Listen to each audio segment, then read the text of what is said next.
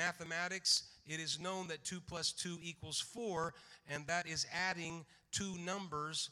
How to do that has to do with epistemology. Knowing a person, knowing oneself, knowing a place, one's hometown, knowing a thing, cars, trucks, or an activity, how to add or subtract. These all have to do with the understanding of knowledge, and that is epistemology. Some philosophers think that there is an important distinction between knowing that, knowing a concept, knowing how, understanding an operation, or acquaintance knowledge, knowing by relation. So epistemology has several branches to it.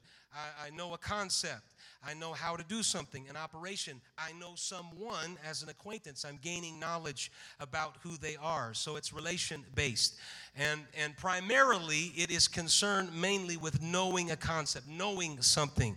And so it's the study of knowledge, and it's trying to get at this question: how do we know? Now, I know this may not be something that you sit around and ask yourself. It's rooted in philosophy. But when you start reading about it and studying it, philosophers and individuals and people way, way smarter than I am over a long period and the course of history have studied epistemology in trying to answer, how do we know what we know? It's an explanation of how we think, and it's required in order to be able to determine what is true from what is false and help us with the proper methods of evaluating things and understanding things. It's needed in order to use and obtain knowledge of the world around us, and without it, we could not think. It provides to us structure, and it gives to us the ability to say this is correct thinking, and this is thinking that is in error. And so there are many types of epistemology. This is a very deep study. People have thought about this for a long, long time, and there's infinite ideas. But some of the more common types of epistemology is foundationalism. Foundationalism is that branch of epistemology that is built on the basis of some axioms or some laws or some statements that cannot be doubted. For example, in geometry, there are some laws and axioms like 2 points determine a line, or parallel lines never intersect. And so foundationalism is looking at knowledge and saying there's some laws that you cannot be in error of, that they're not to be doubted. And so that's one of the reasons why it's called foundationalism. And the pros to understanding foundationalism is that it is extremely precise. It's a law. You can't violate the law. And as long as those axioms are true, and as long as the logic is sound, we can be 100% sure of our knowledge. And so that's why foundationalism is so powerful. The con of foundationalism is that if your axioms are not correct, the whole house is going to fall down on itself because you've missed something very important. The law that you thought was a law may not, in fact, be a law. And so therefore, that becomes a problem. Foundationalism. There is coherentism, which is knowledge that is true as long as it's not self-contradictory. As long as it's coherent and it makes sense and it is consistent, then it counts as knowledge. This is very popular because it is flexible. You're not basing something on laws. You don't have to be completely welded to a particular claim. You can just say as long as it makes sense. But the con to that is everybody can have their opinion of what is coherent, and everybody, certainly in our society today, has many different opinions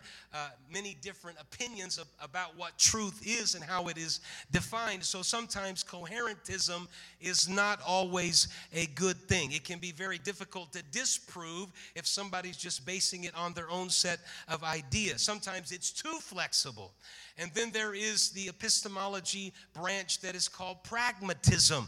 If it works, it is true. Ideas are tools that we use to get by. And as long as it is pragmatic and as long as the tools work well, then they are true. This is a positive thing because it allows human beings to have limits. Our knowledge is always changing, and so therefore you can say, well, things have changed, but it's working. And so it's pragmatic, and so it makes sense. The con part to that, it's hard to define what works. For some people, like the Greeks, They had all kinds of incorrect ideas about how the universe worked, and we have since disproven those ideas.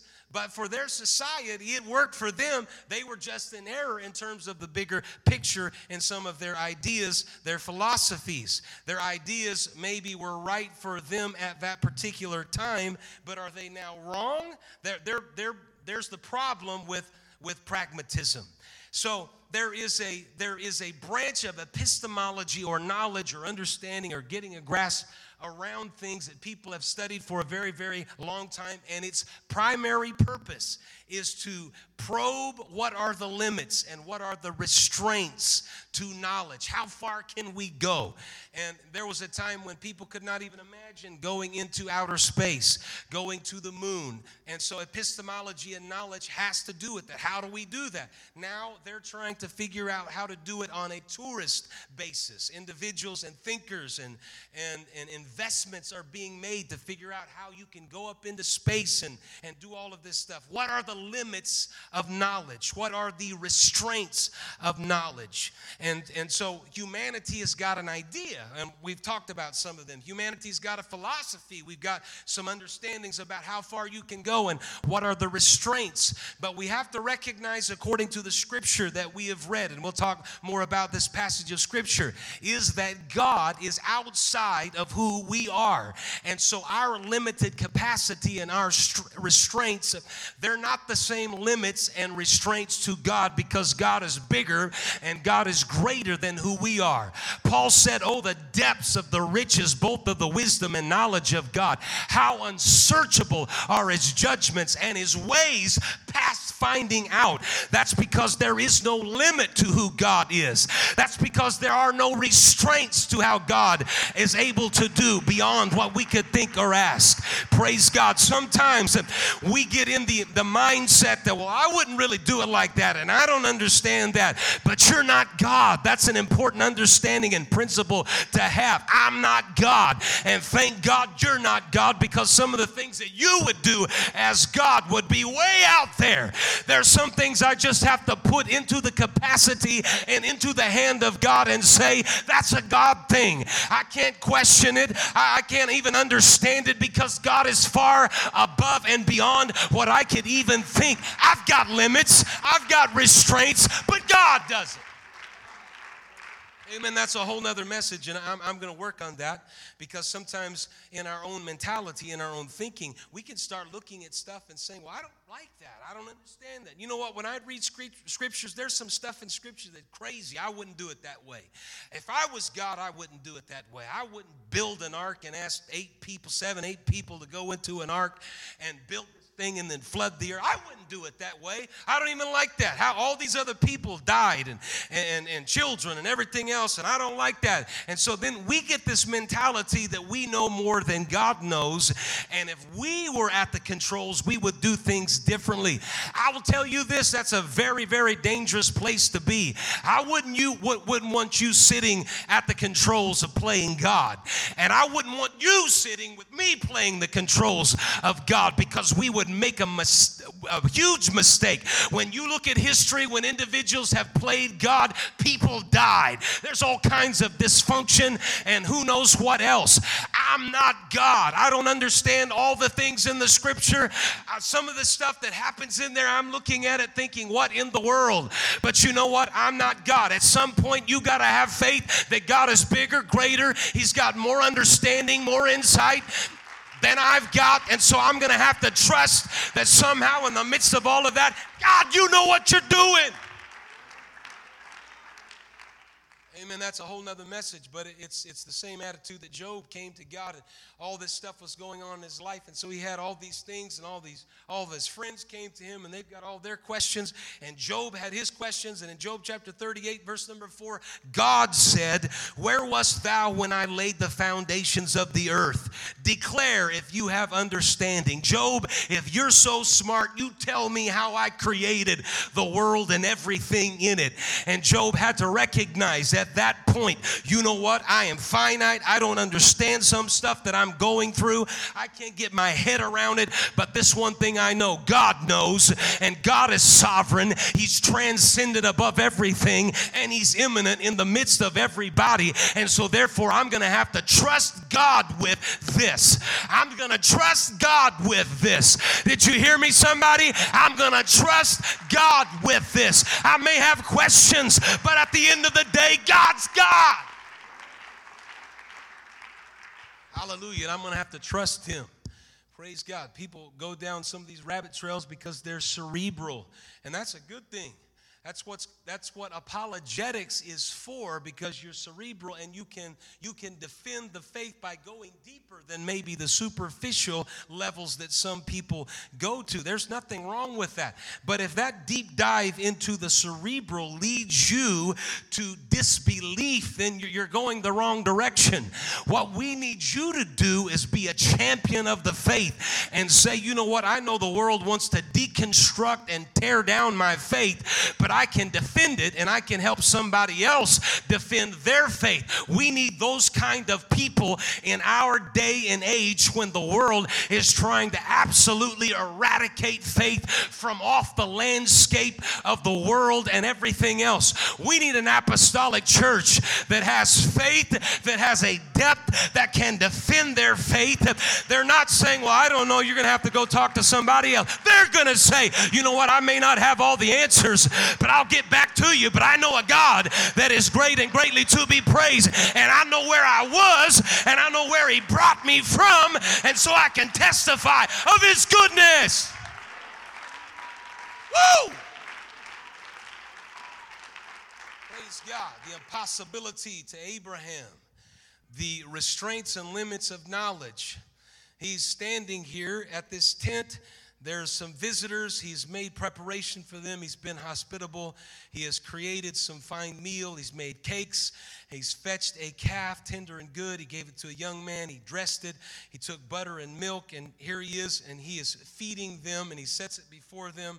And so they're eating, and then God poses this question to him about His promise that He said to Abraham, you are going to have a promised child, and your descendants, or your seed, is going to be like the sand of the seashore and like the stars of the sky. Abraham, up to this point, there's been a lot of activity with Abraham. He's doing what he knows to do. Abraham is holding all the initiative. Abraham is administering his life, and he knows what is possible, and he does it with effectiveness. He left out of the Ur of the Chaldees. His family, his flocks, his wealth has grown. He's trusted in God. He's in full control until he loses the initiative. A narrative of haste becomes a dialogue of waiting that forces them to face something outside of their control.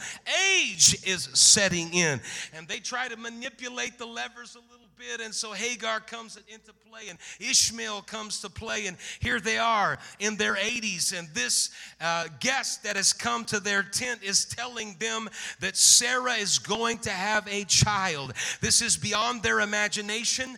They're completely removed from the concept of time, because how can this be when we are of this age? Abraham cannot control by hasty management. Things are out of his reach, and verse number 10 that we read is an assault on his worldview, his understanding of knowledge, and his definition of reality. The stranger establishes a power and a presence that is not contained by the knowledge of Abraham and Sarah. And the question is there anything too hard for the Lord? Is anything impossible for Yahweh? And this question breaks the accepted definitions of reality. What was previously thought as possible and impossible has been changed by God Himself. The knowledge of possibility can become a safe place because it's what we know. And yet God moves the boundaries and says, I know that's what you're comfortable with, Abraham. I know that's your perception of time and childbearing. I know all of those things that are going through your mind, but I want you to know something. I'm God, and I don't have limits, and I don't have restraints, and so I'm operating outside of the realm of who you think you are and what you know. Listen to me, saints of God. I want to experience a God that tells me, Kevin Bradford, you're limited, but I'm infinite. I want to serve a God that tells me, hallelujah, there are limits on what you're able to do, but I'm a God that can produce an unlimited supply. I can bring blessing to you and knowledge to you that goes beyond yourself. Hallelujah, hallelujah. Praise God. God moves the goalposts. No wonder Sarah laughs. All she's known is barrenness. She is childless, and all she knows is barrenness. I want to say this very emphatically. Be very careful with where you are in your situation, that you don't rule out the possibility that God can change it.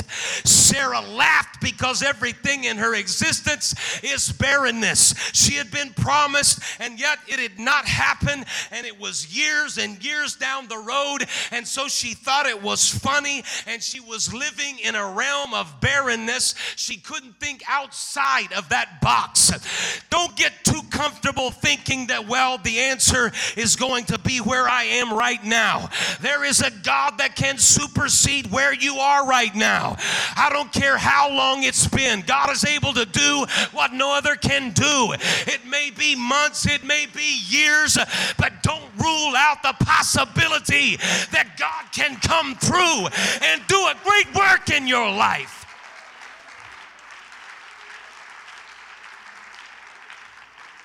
Praise God. There's testimonies here in this passage of Scripture, because when God says something, He's going to do it. She was barren. It was an impossibility in her mind, but with God, all things are possible. This is one of the reasons why I celebrate with Brother Chad and Sister Melissa Bradley, because their entire marriage has been built around wanting a child and being barren. And at some point saying, well, this may just be who we are and where we are, and it may just be ministry, but I've had conversations with him. He's always said, but you know what? God could do it.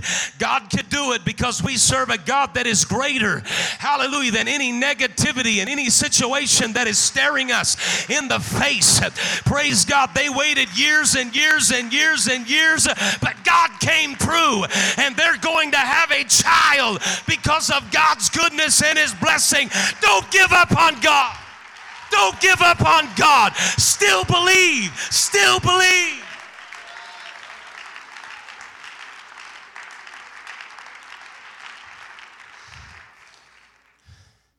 It's an impossible situation. It was an impossibility. But the question was, is there anything too hard for God? Praise God, praise God. This is one of the great faith statements that is built into the discipleship of Jesus, that translates into us as believers, is that even when we need healing and we don't receive healing, we're always faithful to say God is able to heal. We never say, well, God heals some folks, but He probably won't heal you, so you might as well just give up because it's not going to happen. We say God can heal. God's a healer all the way to death. We say there's a God that is able to heal you. We're going to pray for you, and we're going to pray in Jesus' name, and there's a power and ability that can heal you completely. We pray that in faith. And then if a person dies after we pray that, we're still praying and saying, there's a God that can raise you in resurrection power and life into eternal life. There is no losing, because if God doesn't heal in the present, He's a God that heals in the future. Ladies and gentlemen, you serve a great God. You serve a sovereign God. You serve a God that heals your body and your soul. Well, I think we need to thank Him a moment right here. God, I'm still going to trust You even if the answer's not in front of me. Praise God. Don't give up. Don't give up. Don't give up. All she knew was barrenness. The impossibility of Samson. Samson was born to his parents in an interesting circumstances. An angel of the Lord appears, and there is directions given about what Samson is supposed to do. And he's a Nazarite, and this is what he's going to do. And so Manoah took a kid with a meat offering and offered it upon a rock unto the Lord in front of this angel of the Lord that brought him this message. And the scripture said the angel did wondrously. It's the same word that has to do with impossibilities. The angel did wondrously, and Manoah and his wife looked on. This was a continuation of the narrative where out of barrenness comes liberation. There is a theme here. Sarah was barren, but they weren't under domination and subjugation. And yet when you get to Samson and Judges, she was barren, and they were also subjugated by the Philistines. And since such a birth is possible, if it is possible, God can raise up a judge by the name of Samson that allows Israel to say, well, wait a minute, maybe this is not a closed and hopeless situation. Hope is speaking to your situation and saying it looks hopeless because I don't see the answer. It's not in front of me. I've been praying for this for a long time and nothing is happening. And so it looks hopeless. Hope responds to that situation and says, yes, but there is still a possibility that God is able to do the work. Not in human terms, but in sovereign, divine terms, God is still able to do a great work. Praise God. I want to build somebody's faith in this place tonight because the enemy tries his very best to load us down with doubt and unbelief that we start second question and third questioning God as to what he is or isn't doing. You need to put your trust and confidence in God and say, God, you're God. I'm Kevin Mark Bradford. I don't understand where I am and what's going on. That's why I'm praying to you. But this one thing I do know, you are the author and finisher of my faith. And so I'm not going to doubt that. I know I'm in the right place. If I'm in your hand, I'm in the right place. I'm not in a good place when I'm in the hands of the world. I'm not in a good place when I'm in the hands of the accuser of the brethren, because all he wants to do to me is destroy me and to kill me and to steal everything away from me. But if I am in the hands of God, I'm in the right place.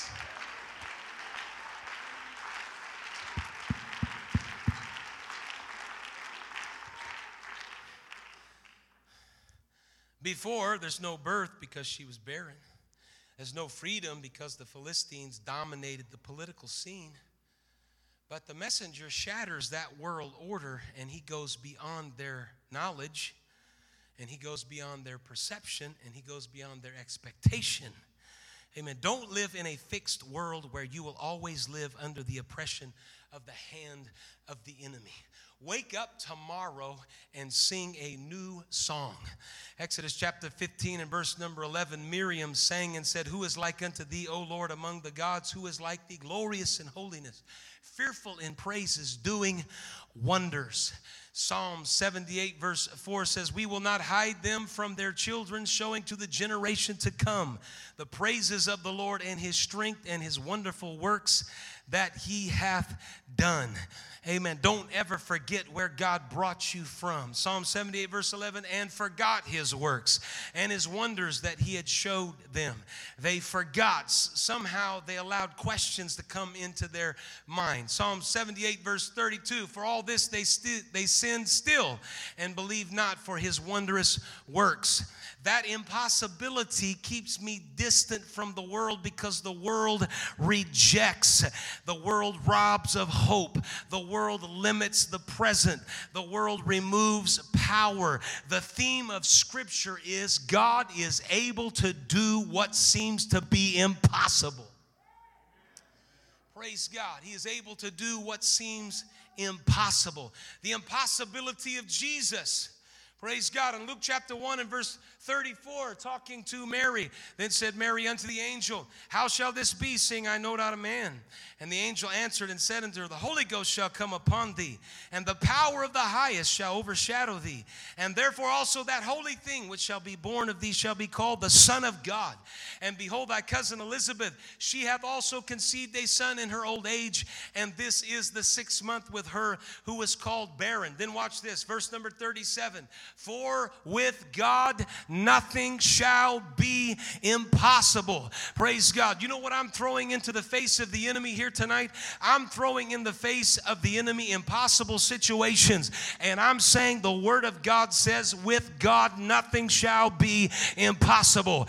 And the minute that I throw that out there, the enemy's in your ear saying, yeah, but they're too far gone. They don't want God. They don't want to live for God. They're so involved in stuff, they'll never get out of their stuff. You need to say the word of God to the enemy that's speaking into your ear and say, the word of God says, with God nothing shall be impossible. It's always on the table.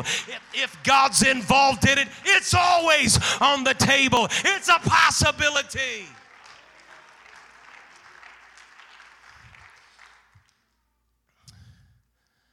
The radical, amazing impossibilities of the gospel, they are out there. Many folks don't believe it's possible to save me. You know, actually, sometimes when you talk to them, they'll tell you that. I've done so much and I'm so far gone. I don't believe God can save me. Have you ever had that conversation with somebody? It's a terrible, terrible conversation, because in their mind, they have been so evil, so bad, so wicked that there's no possibility for God to reach them where they are. Amen. Some of you have come to me, and we've had conversations about this week of individuals just feeling like their situation is so hopeless.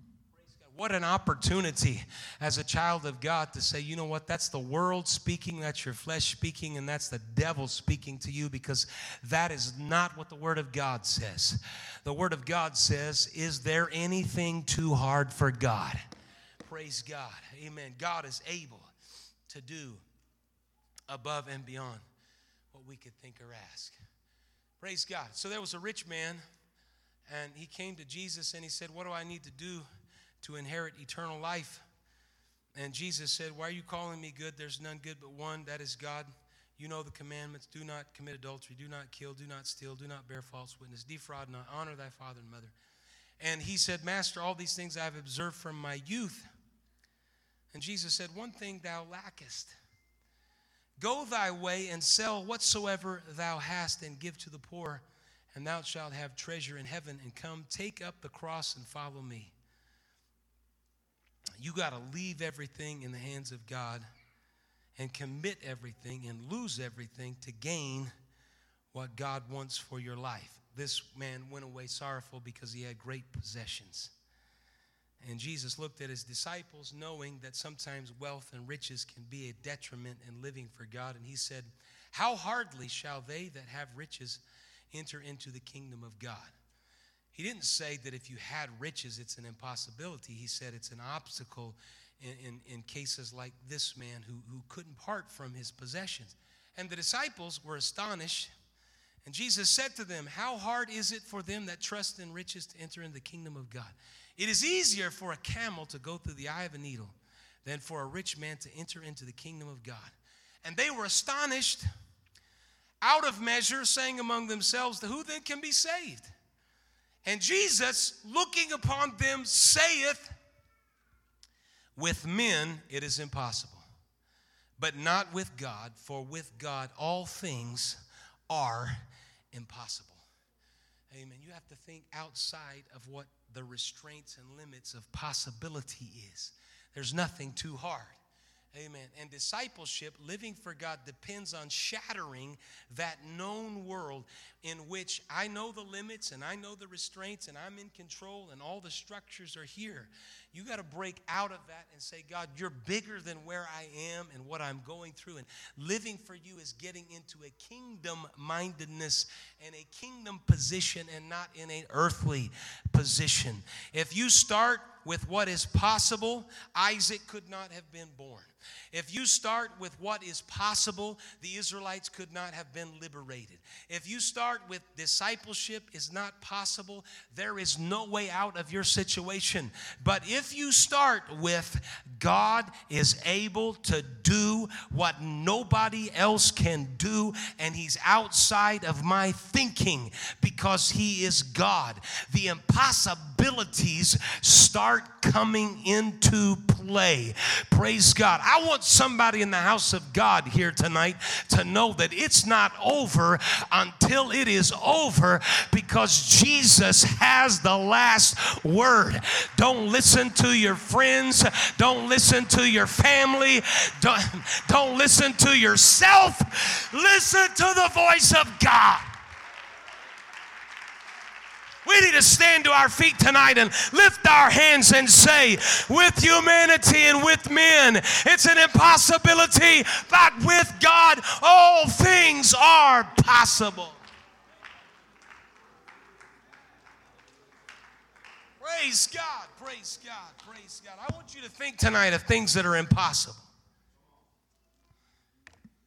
Praise God. You know what would actually be kind of fun? Turn to somebody and tell them something that's an impossibility. Amen. Speak that. It may be. You may have.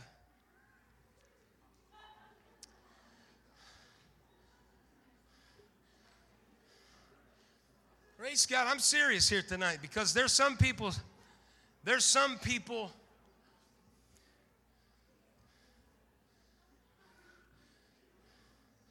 that are in between a rock and a hard place, because they've got people close to them that they want to see God do great things in their life. And it's a struggle. Anybody know what I'm talking about? I'm not just speaking pie in the sky here tonight. If it's a name of somebody, you need to turn to your neighbor and say their name. Praise God. That seems like an impossibility. If there's situations that you're going through that looks like impossible, I want you to think of all of those impossibilities. Praise God.